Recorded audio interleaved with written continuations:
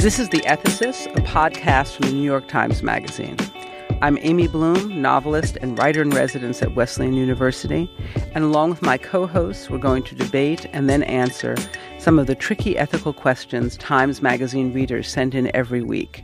And let me introduce my co-hosts. Anthony Appia, teaching philosophy at New York University. Hello, Anthony. Hi, Amy. How are you? I am fine. And Kenji Yoshino, teaching law at New York University. I'm happy you're here, Kenji. Great to be here as well. Coming up, we'll tackle reader questions about rice, almonds, and the state of California, whether or not you can sell a gift, and what's a gift anyway, and how much help is too much. Okay, here is our first question. Dear ethicists, we enjoy rice from California, one brand in particular being especially good. But rice really should not be grown in that state. It requires vast amounts of water, and at this moment, the state is in the midst of a serious drought that shows no signs of easing. The same could be said for almonds and avocados. Is it ethical to buy California rice and other crops that require large amounts of water? Sincerely, name withheld. Your first presupposition that I'm not sure I share is that there's anything wrong with using water to grow rice in California. Anything ethically wrong.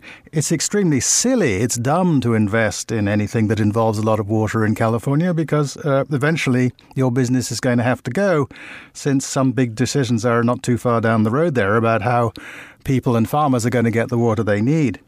But to the extent that there is an offense here, I don't think it's on the part of the rice growers. It's on the part of the politicians who failed to do anything sensible to regulate water use. Right now, these rice growers are just doing something legal.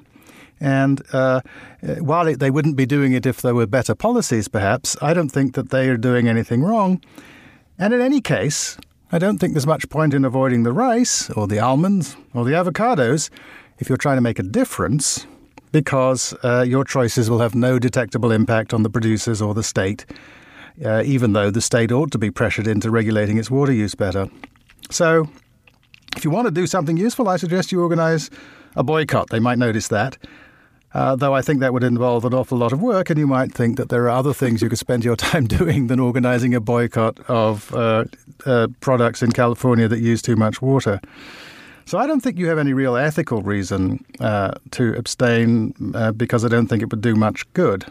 Well, I think that's exactly the right way to look at it, that the individual refusal to touch whatever the product is not going to change the situation in California or in any other place. That if you want to do something, organizing a boycott is good. I suppose it's true that if it makes you feel better, there's certainly no reason not to boycott rice or almonds or choose not to eat meat, because there are going to be a lot of water-demanding products that you should probably turn away from if that's the policy that you want to support actively. But I think what this recalls for me is Kenji's remark about upstream, where you look for the source of the problem rather than blaming the farmer, looking at the choice that the state has made and politicians have made about how they're handling this terrible drought and the issue of water supply and demand in California, which cannot come as a surprise to the state, even though that's what their behavior would indicate. And the only thing I would add, I'm in complete agreement, I think we have unanimity here, is that just think about the broader consequences of what you're saying. Because as I understand it, rice isn't the biggest culprit. I think animal feed is, so that your real target should be sort of meat and dairy if you are really about sort of water conservation. Maybe you don't consume meat or dairy from California, and that's what's guiding your choice. But there's also some literature about the benefits of the rice fields themselves. So there are conservationist groups that have stepped in to create rice field substitutes for the rice fields in California that have now gone defunct on the ground that the wetlands are crucial for various forms of fauna. So, what are rice field substitutes? So essentially they're irrigating or flooding lands in order to create fauna, so that or create preserves for the fauna there, right? So there's a flip side to this of saying like, oh, rice fields seem like a very visible, sort of signifier of excessive use of water, but it's precisely that excessive use of water that allows certain kinds of wildlife to continue their existence. So, I think that this is a really admirable impulse, but I do think that the government of California is the proper place to direct these objections. Right, to take the admirable impulse and try to do it as part of a larger group, and also being mindful, as you say, that rice might not be the biggest problem. And the other thing I should say about this is that, and this comes actually from a constitutional law perspective, because this is a distinction that was once used a lot in con law and has now been, I think, rightly rejected, which is the so-called process-product distinction. So back in the day, if the product were innocent, but the process were bad, then the court would say the federal government can't regulate it. So it would draw a distinction between, say, whether or not you are creating a bad product like child pornography, or whether you're creating an innocent product like a doll, but you are using child labor in order to create it. And I think that this suggests that even though the bad product like child pornography might be the more visible target, I think one thing that I want to give the writer here props for is understanding that the processes through which innocent goods are created can themselves be very harmful. And so I think that that's a positive dimension of what's going on here, because the person is not only caring about the good itself, which he actually very highly values, or she actually very highly values, but is more worried about the processes. And I think that's it's great not to get kind of flummoxed or misled by that faux distinction between process and product. So I do think it's important to bear in mind always that there's a difference between. I mean, I think, Kenji, you're completely right that it's good to focus on the question in the right way, and if you can do something about this, the unfortunate way in which a product you use is produced, then of course you should. The trouble is, as we said at the start, that in these sorts of cases, one person doing anything isn't likely to have any impact at all. It's not even going to be detectable to the relevant other actors. And there's a temptation, I think, to think, well, I'm doing something good simply because I'm not participating in this practice. And I just want to notice that the idea that you should avoid participating in unwise practices, even if your participation makes no difference, would require a radical alteration of all our lives, because almost everything we do is connected with unwise practices of one sort and another. Your credit card is connected with the unwise practice of lending to people who can't afford to pay back their loans and so on. So I think that there's no way we can clean our hands of all our interconnections with one another in the modern world. And so that's why I would urge us to focus on the question, not am I somehow connected with something that's bad, but is there anything I can do to make a difference? Yes, and to focus on this particular connection, and it sounds like we all see the only way in which the individual choosing not to purchase this product off the grocery store shelves, it would be by engaging in a boycott or getting involved in California politics, and always being mindful of this enormous web of connection. Let's dive into the next letter. Dear ethicists, I have 2 small children and thus am frequently divesting our household of toys, clothes, and other child supplies. For larger items, I sell the pieces individually through the standard channels, but for smaller items, I typically either give them away to a neighborhood parent or leave them in a box in front of my house to be taken for free by passerby.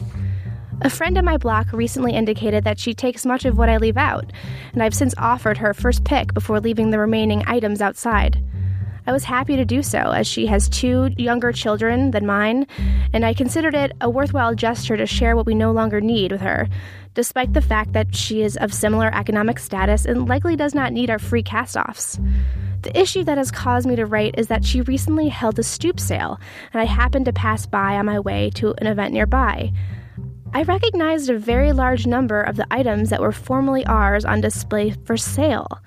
I find this somewhat distasteful, as the items were given to her for free or taken by her for free from in front of my home.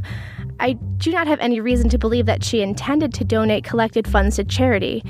My question is this: am I wrong to see this as somehow inappropriate? I recognize that I'm not free to question what the receiver does with a gift or donation of any means, but it has changed the way I feel about both her and the prospect of putting out other items in the future. Am I wrong to feel she should have passed on items for free to others? I don't recall putting any conditions on the items I handed to her directly, and I certainly didn't do so on any of the free items placed in front of my home. And yet, I still feel weird about it. Signed, name withheld. Yeah, so I think you've captured the principles here. So I would, as a bottom line, find another way to get rid of your used toys, like giving them to a child center. I wouldn't say anything to the neighbor. It surprised me as an intuition because usually I'm like, talk to the person. But I feel like the conversation would go something like this. She would say, you were through with these items and you didn't have a legitimate interest in them after you gave them to me without condition. And then your obvious rejoinder is, I didn't have an interest in them, but I had an interest in you. Namely, I had an interest in you behaving like a decent and honorable person. But I think that this will likely cause a break. And I think my deviation from my usual inclination to encourage direct conversation is that this is one of those instances where I think a relatively trivial issue could lead to a nuclear explosion. So I think that some forms of minor misbehavior among neighbors or friends you leave alone while making your own judgments about how you'll deal with the people involved going forward. And the break has already occurred. Yeah, that's a good point. Yeah. It's not that, if I go, she doesn't say this is just a neighbor. She says, this is a friend. And so it's hard to imagine the conversation where you say to your friend, hey, what's up with selling that stuff I gave you because I like you and gave you first pick? And then either the friend says, oh my God, I completely didn't see it that way. I'm so sorry. Of course I won't do that again. Or they go, whatever. Or they say, oh, I'm sorry if I offended you. But my perception is, unless you're going to get a mortified apology, the break's already occurred. But which way does that cut, Amy? Because that's a really important point that you're making there. Because you could say the break has already occurred. It can only get better from here. So have the conversation. Oh, well, that would be a good person way of doing it. You're right. Well, I feel like I don't have that much of a sense of what the friendship is really like. And the truth is, it's not inappropriate for the woman to sell the stuff. She also has 2 small kids. So she has your leftover stuff and then her hand-me-down stuff. And she says, what the hell? Let me have a stoop sale. And so she does that. I suppose she certainly could have offered to return all the hand-me-downs to the original giver. But the fact is, they were cast-offs. And I sympathize with the letter writer because I understand, it doesn't feel nice. It doesn't feel friendly. It feels that one is bringing some level of commerce, however low a level, into what she had seen as a friendly neighbor exchange. Yeah, I guess. But the fact is, it's not wrong for the person to sell them at some later date. No. I agree with the intuition that there's something tacky going on here, but I actually find it a bit hard to locate exactly what the problem is. After all, we don't know the details here, but suppose it were the case that the things that were being sold were things that had been used for a while in this family and then passed on just as you, the person who sent the question, used them for a while and passed them on. One of the ways you say in which you pass things on is by selling them. It's certainly, I think it's a very good idea in our rather waste-driven society for people not to do that, for people to recycle things and giving them away, putting them on the stoop, selling them. These are all ways of recycling them. I imagine that the reason, I came to the view that the reason why there's something slightly tacky here is because the presumption of the gift is that I'm giving it to you for use. It's not a condition of the gift, but it's a presumption of the gift. And if you take something that's given to you for use and immediately sell it, then that is a violation of the understanding under which you got it, even though you're perfectly legally entitled to do so. But the longer you've actually used it, the less clear it is to me that there's anything wrong with using this method of recycling, that is a sale on the stoop, rather than giving it to a community centre or selling it on the web or doing a number of other things that you might do. But I agree that I have exactly the sense that, well, there's something slightly inconsistent with the character of the way in which you acquired these things. Right. It's a disruption in the friendship loop is what it seems to me. It's not that there's anything wrong. And certainly if she has used them and then chooses to have a tag sale and get rid of them, there's nothing wrong with that at all. But I think what happens here is that the letter writer's feelings are hurt. And there's a kind of a hard to untie knot in what had felt like a smooth and friendly relationship. And I can appreciate, Kenji, that your intuition is not go to the friend because really we know they haven't done anything wrong. But nevertheless, someone's feelings are hurt. And those kinds of exchanges don't always go the way one might hope. And as you say, sometimes a small thing can turn into a bigger blowout than necessary. But you can sort of imagine that there's a spectrum here, right? At one end of the spectrum is somebody who asks you for these things because she has 2 children, takes all of them because you've offered to let her have any she likes, and immediately runs a sale the next day. Maybe she doesn't do it. Maybe she runs it on eBay, so you don't know about it. But still, okay, that's one end of the spectrum. The other end of the spectrum, she takes them, she uses them for a couple of years, the kids grow out of them, she has a sale on the stoop. It seems to me that at the last end, the latter end of the spectrum, you don't have a basis for complaint. What I don't get a clear picture from her description is as it were where we are along that spectrum. But I would say that there is a spectrum here, and that at some point along the spectrum, it's wrong to hold it against someone that they've chosen this way of recycling it. After all, giving it back to you after their kids have used it for a couple of years, when your kids are older, it just seems like a pointless thing to do because the things only came in the first place because they weren't any use for your kids. That's why you handed them on. But I want to pull against that a little bit, Anthony, because the thing that you're putting your finger on, which I think is great, is that there may be an ethical posture towards the goods themselves, right, to make sure that they don't go to waste in a society that is so wasteful.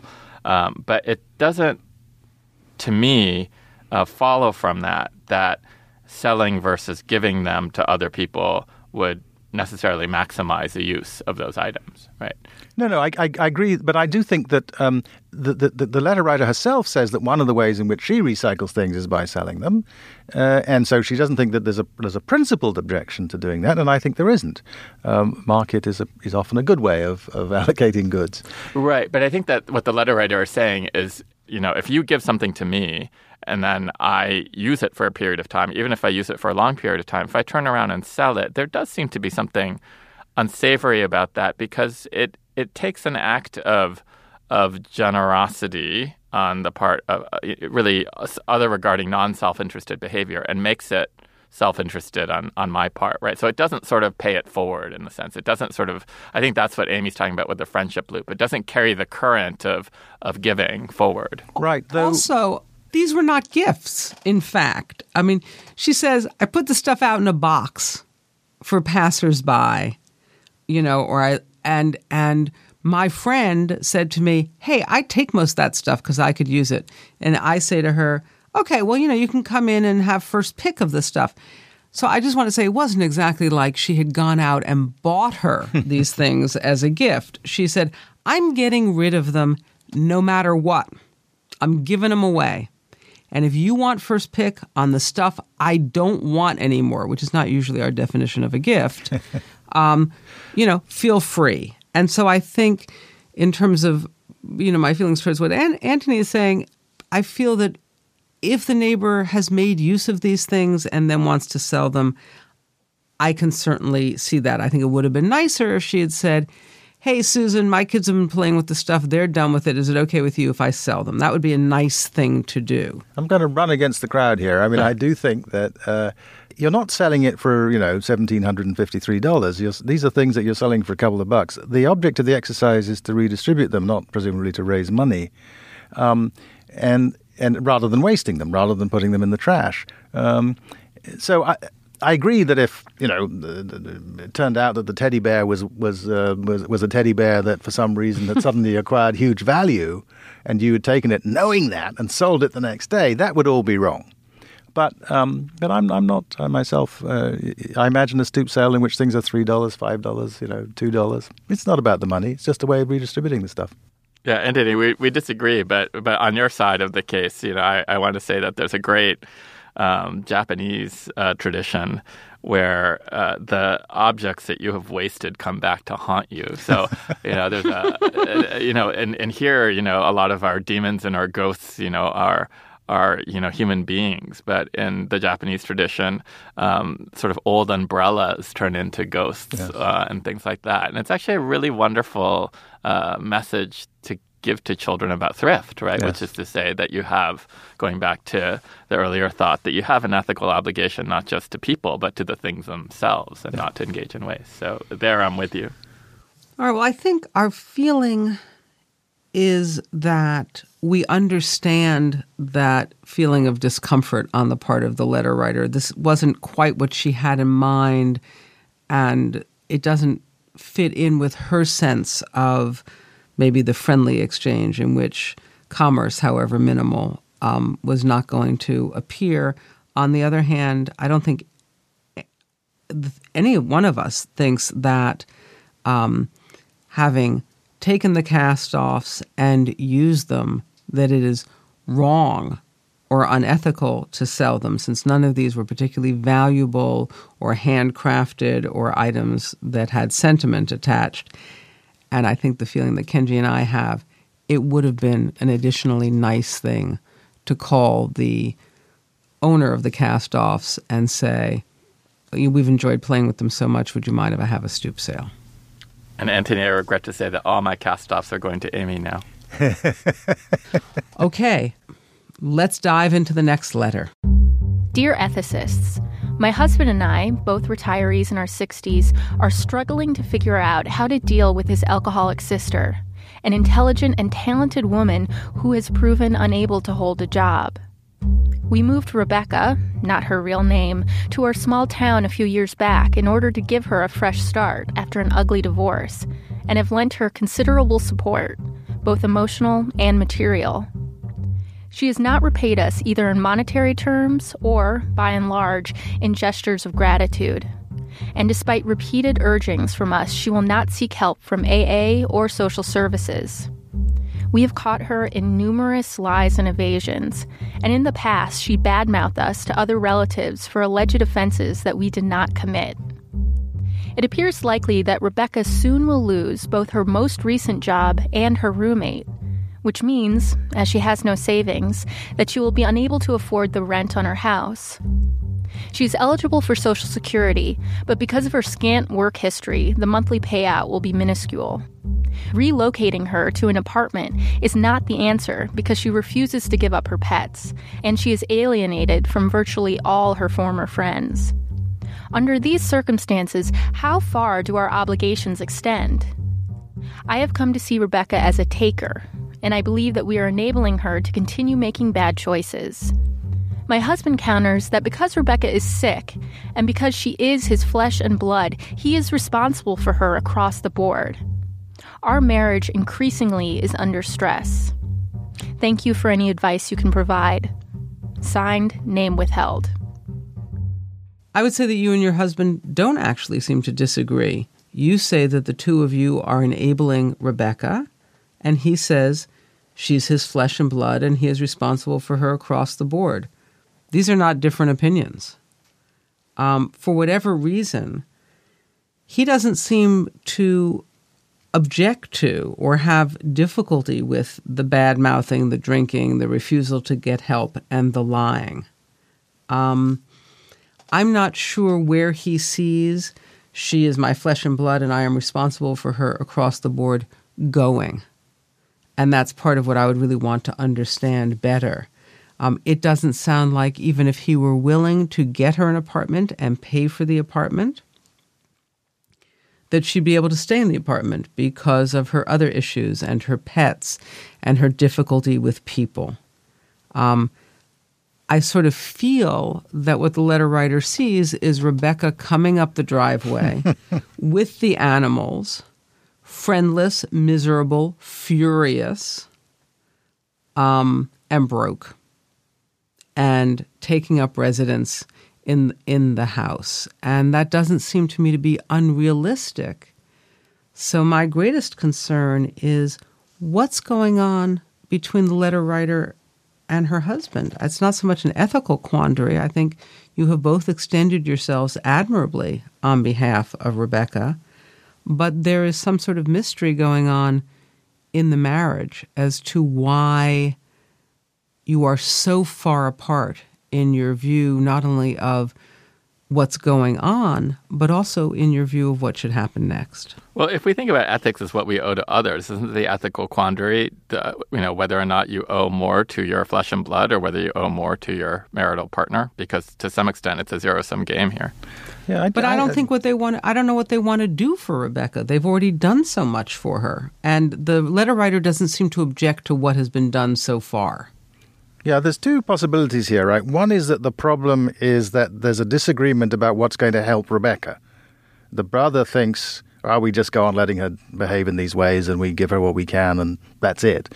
And the sister-in-law thinks, no, actually what we've been doing is making her situation worse because we have been allowing her to get away with stuff which she wouldn't be able to get away with if we weren't giving her these resources. And so we need to sort of bring it to a crisis. We need to, as it were, have what is sometimes called an intervention. We need to say to her, look, things need to be put right here. And it sounds as though there isn't agreement about that. I would say, and I think Kenji's completely right to focus on the fact that the husband here has two relationships, not just one, with his sister, and that he doesn't seem to be, at least in the account of his wife, putting enough weight on the things that he owes to his wife. And among the things he owes to his wife is a recognition that the money he wants to spend on his sister is their money. It's not his money. Among other things, a marital couple is an economic unit, and the resources of the unit are not portioned 50-50 so that each of you can do what you like with half. They're a collective bundle of resources, and you need to have an agreement with one another about what sorts of things you can do. Now, in most couples that have enough resources, of course, each of you has a bunch of money that you're allowed to do whatever you like with. That's fine. And maybe he should just say, okay, I'm going to spend the money that I used to spend on my golfing holidays, which you hated, I'm going to spend on my sister. That would be an agreement. But I think that it sounds as though he is not wanting to sort of have the conversations that would be necessary to get to the point where they, as a couple, are deciding what to do. And it seems to me that that's an ethical mistake. It's a failure to grasp what he owes to his wife. It also strikes me that, the general sort of dictum that she is his flesh and blood has to run both ways. So, just by definition, if he is her flesh and blood, she is his flesh and blood, and it doesn't sound like she is honoring her obligations, the kinds of obligations ethically that we owe to people to whom we're related. So if she's benefiting from his largesse and then bad-mouthing both of you, or both the letter writer and the husband behind their backs, this is not good behavior. We're only hearing the wife's story here, so right. Maybe the husband would have something to say, but if the wife's story is anything like the truth, I think that both the husband and the sister have things to be doing. One, the husband has to be taking more seriously the fact that he's committing resources that are not his own, that belong to the couple. And the sister has to recognize, as you said, Kenji, that they are that this is a reciprocal relationship, and that she has obligations. She doesn't have resources which mean that she can discharge her obligations by giving money. But there are other things she can do, including trying to pull her life together in a way that means that she's less expensive as a sister.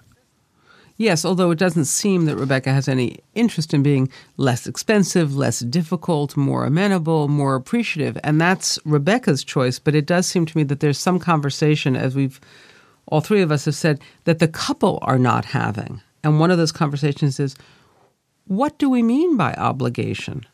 Do we actually think that we are obliged to keep supporting her financially so that she can continue to do the things that she's doing?